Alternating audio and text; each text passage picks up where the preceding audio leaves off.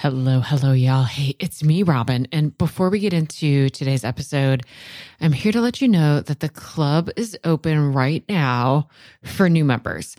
I'm going to take a couple minutes to fill you in on all that the club is offering right now. So if you know for sure you're not interested in joining the club, you're just going to want to hit the forward button a few times until you hear that baffling behavior show jingle. Okay, so the club is a virtual community for families of kids with vulnerable nervous systems and big, baffling behaviors. Many families in the club are parenting kids with a history of complex trauma, but definitely not all.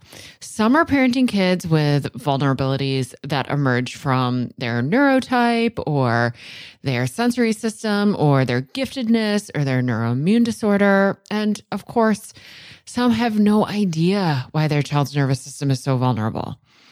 The primary purpose of the club and why I've created it the way that I have is connection and co-regulation. Because when I reflect back on my time as a therapist, it wasn't the skills and strategies and tools and techniques I taught parents that mattered the most.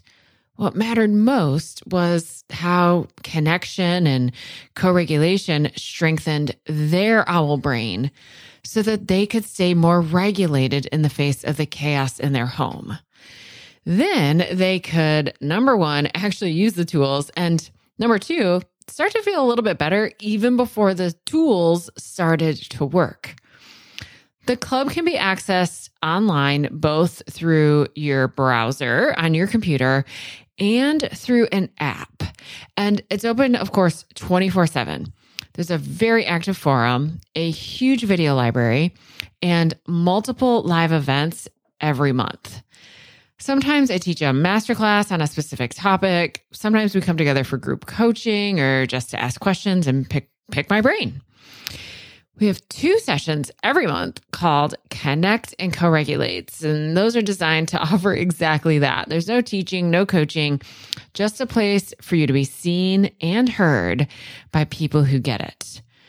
Currently, we are also offering once a month bonus sessions for siblings of dysregulated kids. The club is intended to be kind of like a buffet. There is a ton in it, not because you're supposed to do everything in the club. You take what you need when you need it and come back when you're ready for more. If you could use a little extra support, consider joining us. You can read all about all the details over at robingoble.com/the club. I'll put a link in the show notes. And we're open today until the end of the day, Friday, May 3rd. All right, y'all, here's that episode you're waiting for. Inside, outside, and in between. The brain is constantly, and I mean constantly, assessing for felt safety in all 3 of those places. And it's also completely subjective based on that person's previous experiences. Felt safety. It's probably the most important part of parenting, or honestly being in any relationship, but especially parenting kids with a history of trauma. I'm Robin Goble, and this is the Parenting After Trauma podcast, where I take the science of being relationally, socially, and behaviorally human and translate it for parents of kids who've experienced trauma. This is episode 17, all about felt safety. If you've followed this podcast since the beginning, you know it's been through some changes, even in just 17 episodes. I started this podcast as audios from Facebook Lives, but actually have discovered I much more enjoy recording audio podcasts in my studio over being on Facebook Lives. Something about being able to be in my PJs, not really having to straighten or clean up my office to be on camera really works for me. My intention, though, remains the same: to get free, accessible support to you as fast as possible. So this podcast isn't fancy, and I do very little editing. You might even hear cock-a-doodle-doo or the hens singing their "Hey, someone laid an egg" song. And since today's a snow day, I can't promise that you won't hear the snowblower. If you love this episode, definitely add Parenting After Trauma to your favorite podcast player and share it with your friends and colleagues. So felt safety, what is that? And maybe more importantly, how do we create it? Or what we're going to learn is offer it. When was the last time you said something like, oh, my head knows that this is true, but my heart really doesn't?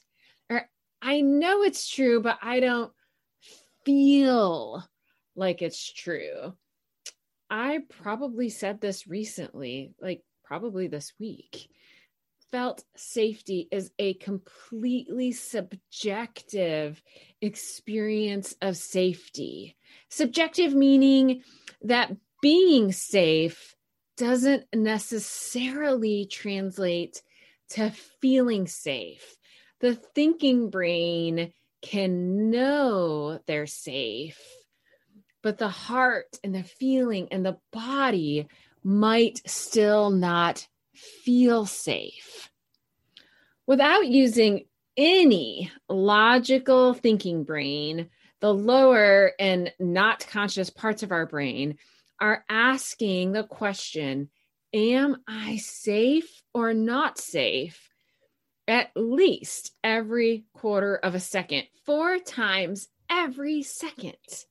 Their brain is asking, safe, not safe, safe, not safe, safe, not safe. That's so fast I couldn't even begin to say those words in a quarter of a second, right? It's pretty hard for us to even kind of wrap our brains around how fast a quarter of a second is.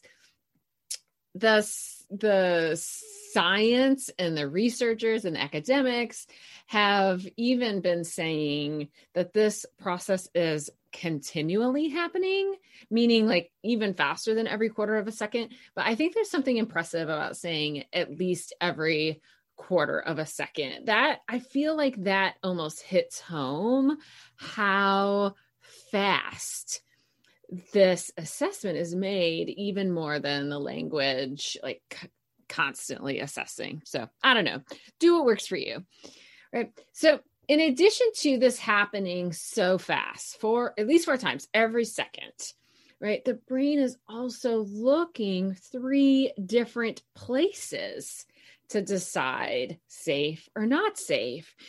Deb Dana is a therapist, a clinician, an educator, and she has really been at the forefront of taking the complex theory of the polyvagal theory and bringing it into the clinical world, which has been fantastic. And Deb Dana says the brain is looking 3 places: inside, outside, and in between.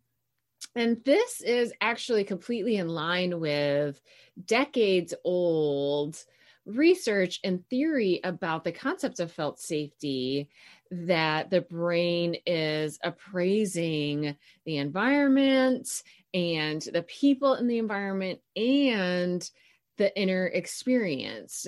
Alan Shroff has been talking about those 3 places when assessing felt safety for decades, I think.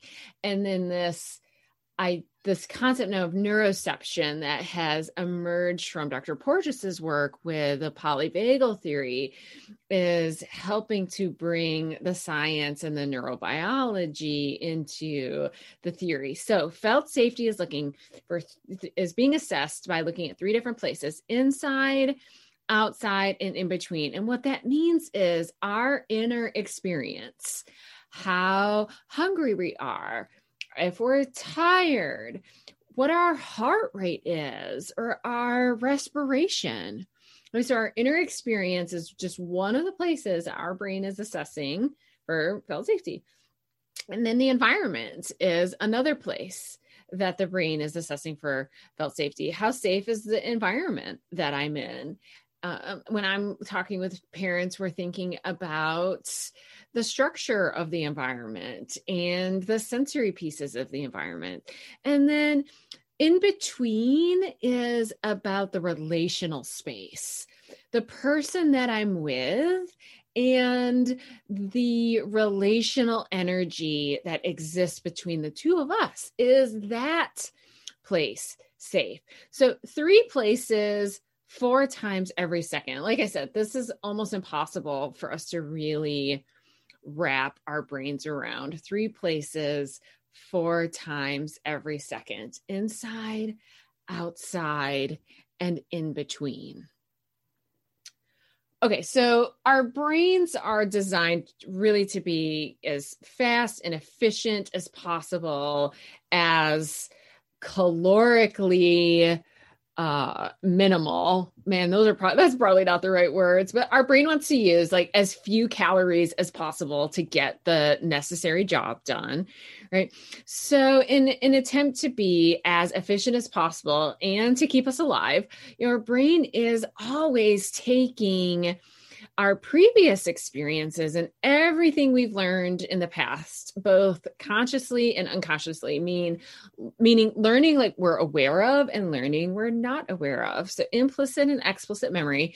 And it's taking all of that and blending those previous experiences together with what's actually happening in the here and now.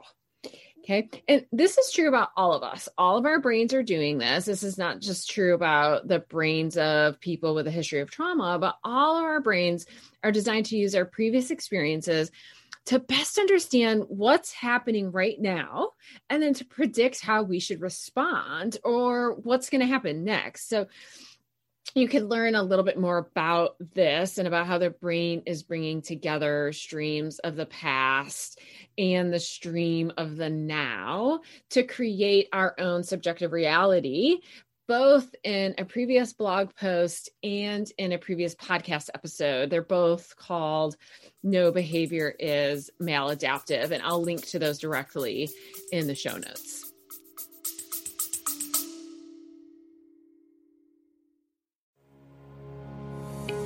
I wanted to pause the episode real quick and read you this testimonial from one club member. This person writes in, "The club has been life-changing for me. For me, feeling alone in the stress and the overwhelm of parenting a child with complex trauma has been traumatic. Here in the club, we are finding healing for ourselves by feeling seen and heard and validated, even though we may have come here for our children's healing." Y'all, that is exactly what I'm trying to do in the club, to create a space that's for you that also brings healing to your kids. So the club's open for new members until April 28th. We'd love to have you. robingoble.com/the club. All right, let's get back to the episode.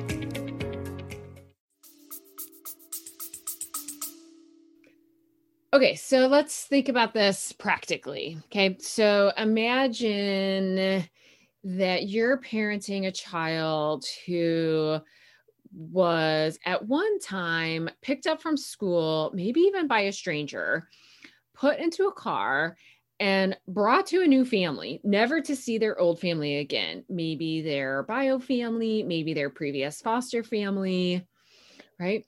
And so your child has that experience. That is their past.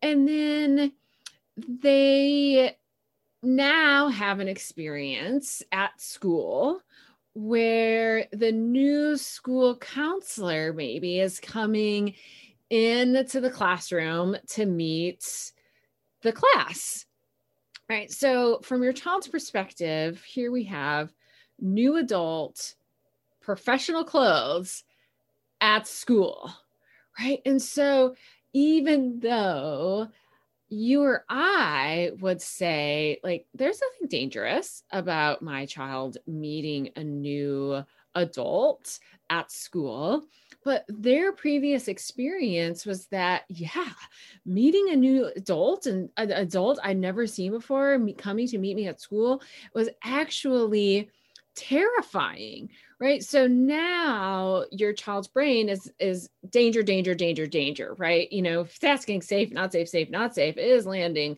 squarely on not safe, right? Now, again, you and I could agree, like the school counselor isn't actually dangerous. Well, and again, we're assuming that that's true. The school counselor isn't actually dangerous, but the brain took in the now experience, which is the new adult professional clothing at school, and blended it together with their previous experience that was very similar, right? And this previous experience was scary, dangerous, traumatic, or honestly, even if the previous experience was just exceptionally memorable, right? Could be a really good positive thing, right? Our brain is actually going to give those kinds of experiences just a little more weight in the past experience stream, right? When it's taking these two streams and merging them together, past and present.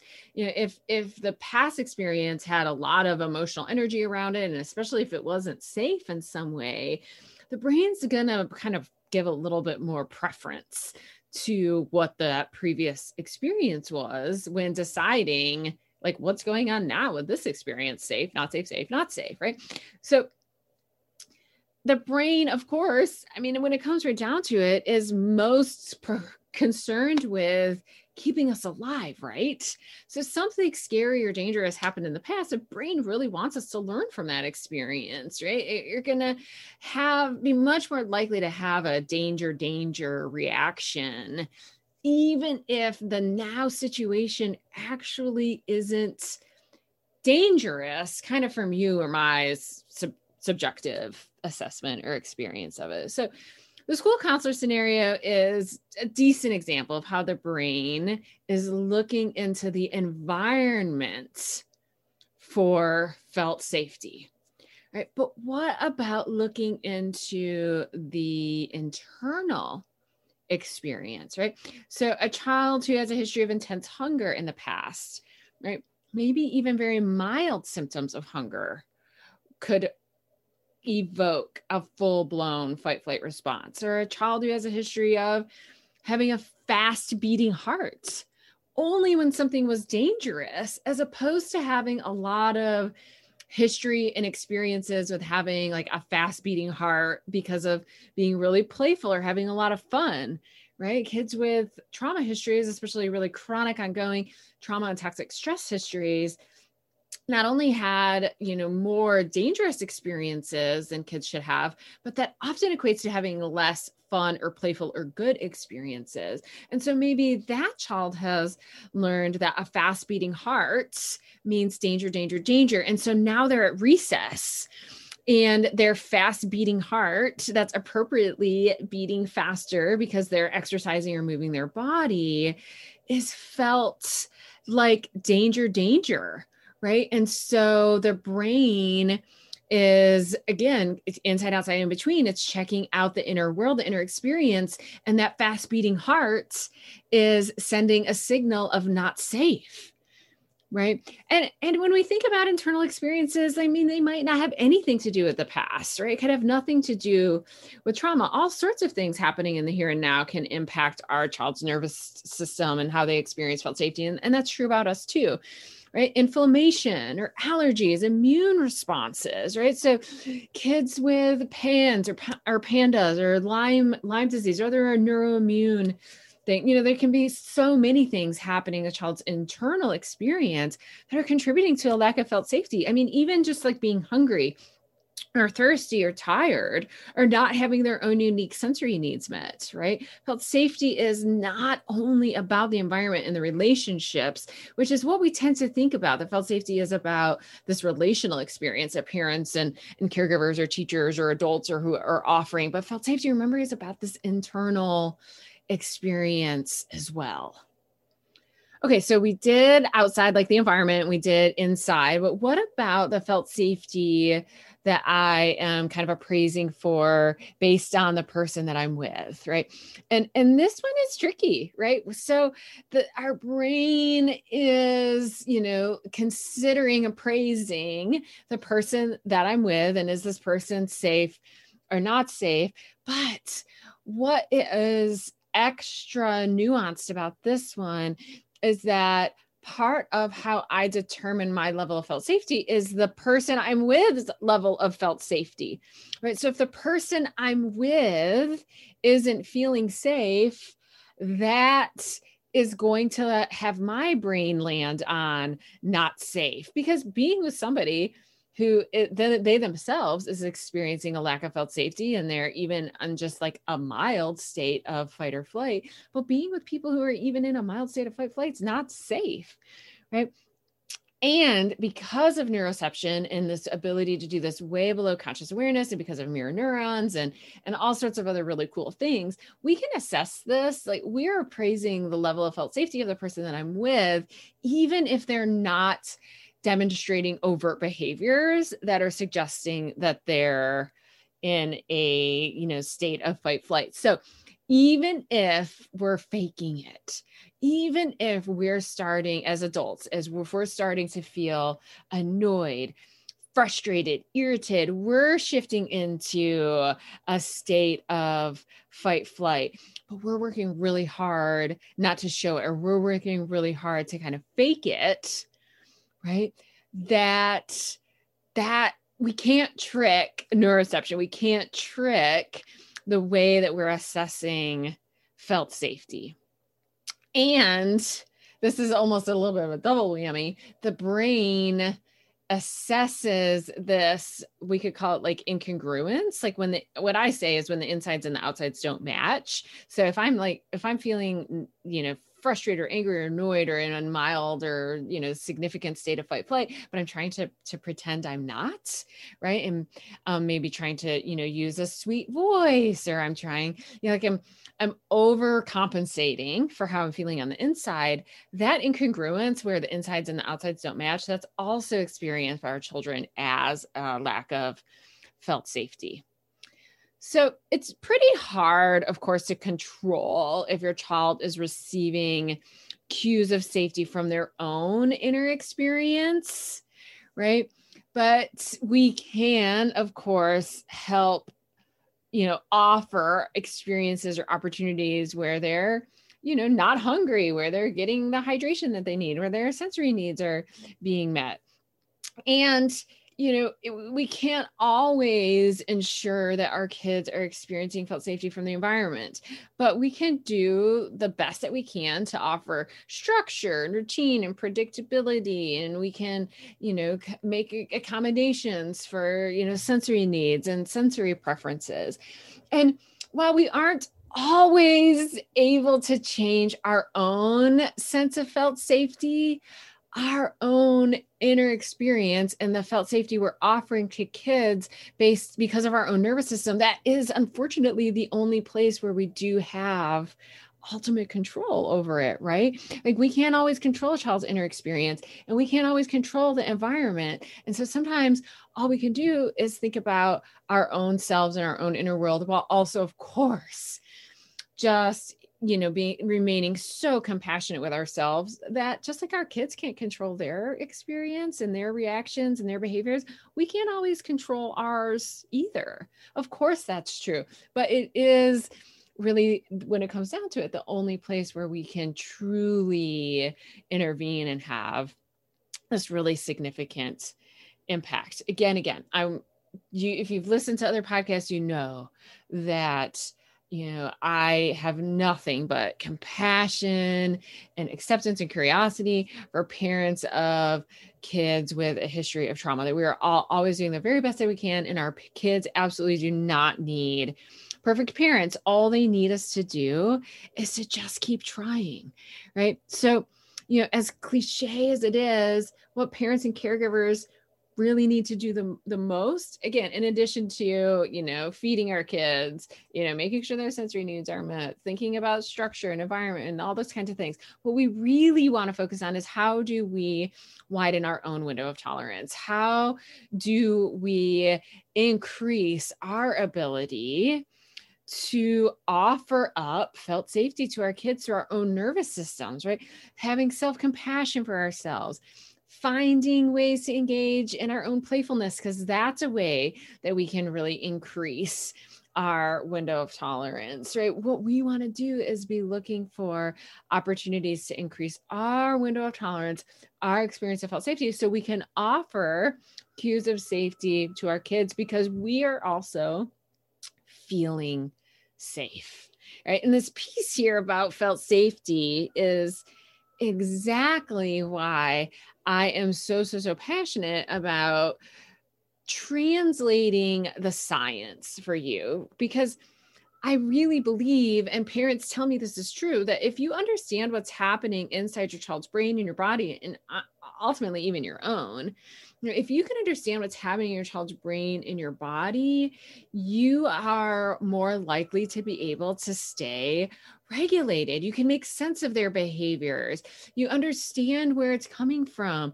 And more often than not, this helps us grab a pause, right? It helps us kind of grab a breath ourselves.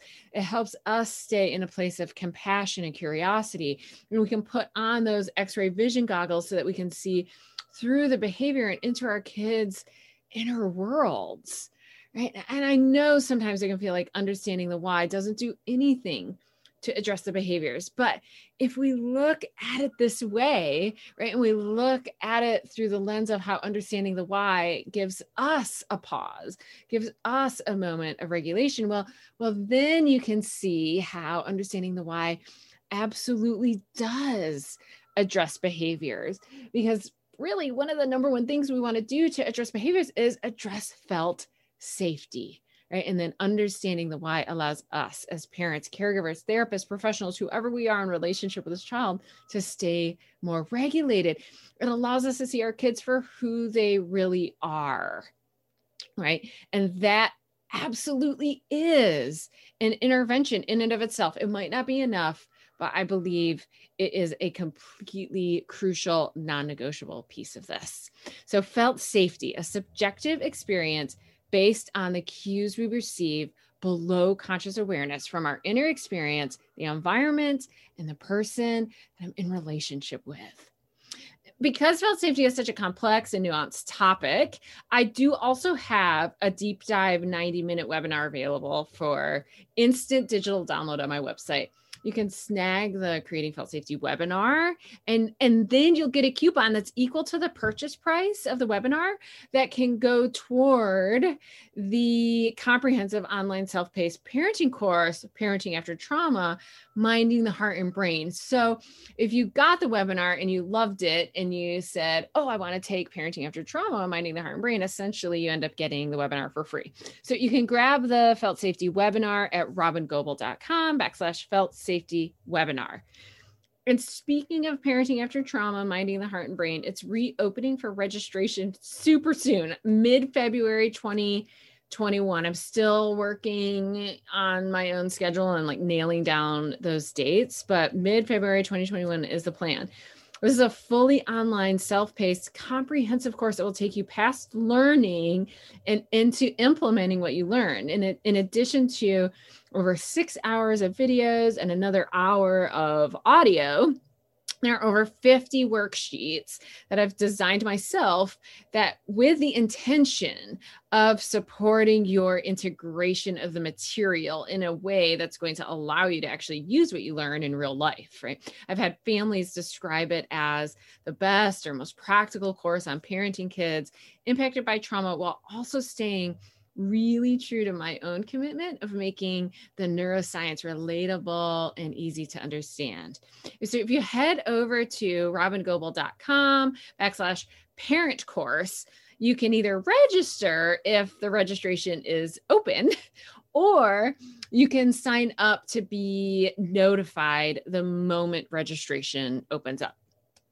If you are loving this podcast, please share. The sooner the whole world understands the neurobiology of being relationally, socially, and behaviorally human, the sooner our kids will live in a world that sees them for who they really are, completely amazing and sometimes really struggling.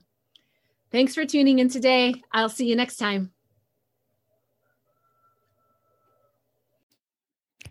Are you ending this episode with maybe a big sigh of relief? Like, yes, finally, someone gets me and my kids, but also maybe a sense of like, okay, but now what? All right, y'all, I've got lots of possible now whats. If you want to connect with me directly, like pick my brain, have access to me almost every day, not to mention hundreds of other parents from around the world who totally get what it's like to be you, then you're going to want to join us in the club. We have monthly live events, including groups for siblings of dysregulated kids, a huge video library with something like 80 or 90 videos, plus transcripts and certificates of completion. Plus, of course, a very active forum that I'm participating in every single day.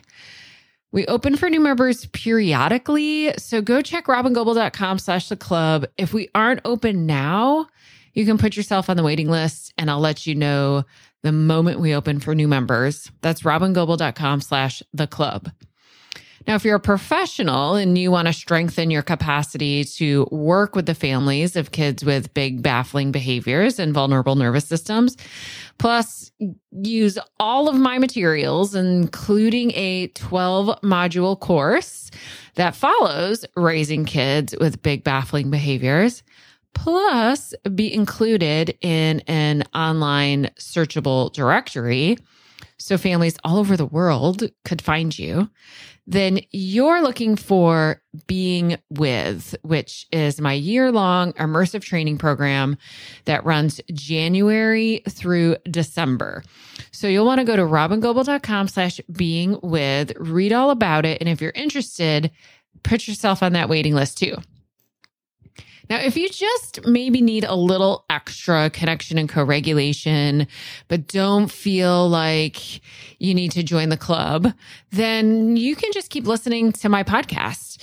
Or you could go subscribe to my Start Here podcast, and that'll give you 10 episodes in order that will take you through cultivating a great foundation of parenting with regulation, connection, and felt safety. That's at robingoble.com/start here. You have to go there. You can't just find it in your podcast app. Or you could get yourself a copy of Raising Kids with Big Baffling Behaviors, paper book, audiobook, ebook. You can get that anywhere books are sold. Or you can just head to my website, download one of my very many free resources. I keep them all really easy to access at robingoble.com/free resources. Webinars, masterclasses, ebooks, infographics, all sorts of stuff. Go check it out. See what of those things could be supportive of you or maybe to the other adults in your life who are helping support you and your child. There are just so many ways that you and I could be more connected, and you can get the amount of co-regulation and support that you need. If it feels like a lot to remember, all you have to do is go to robingoble.com and take your time clicking around, seeing what I got there. I am so glad you and I are connected now, and I can't wait to be with you again soon in our next episode of the Baffling Behavior Show. Bye-bye, y'all.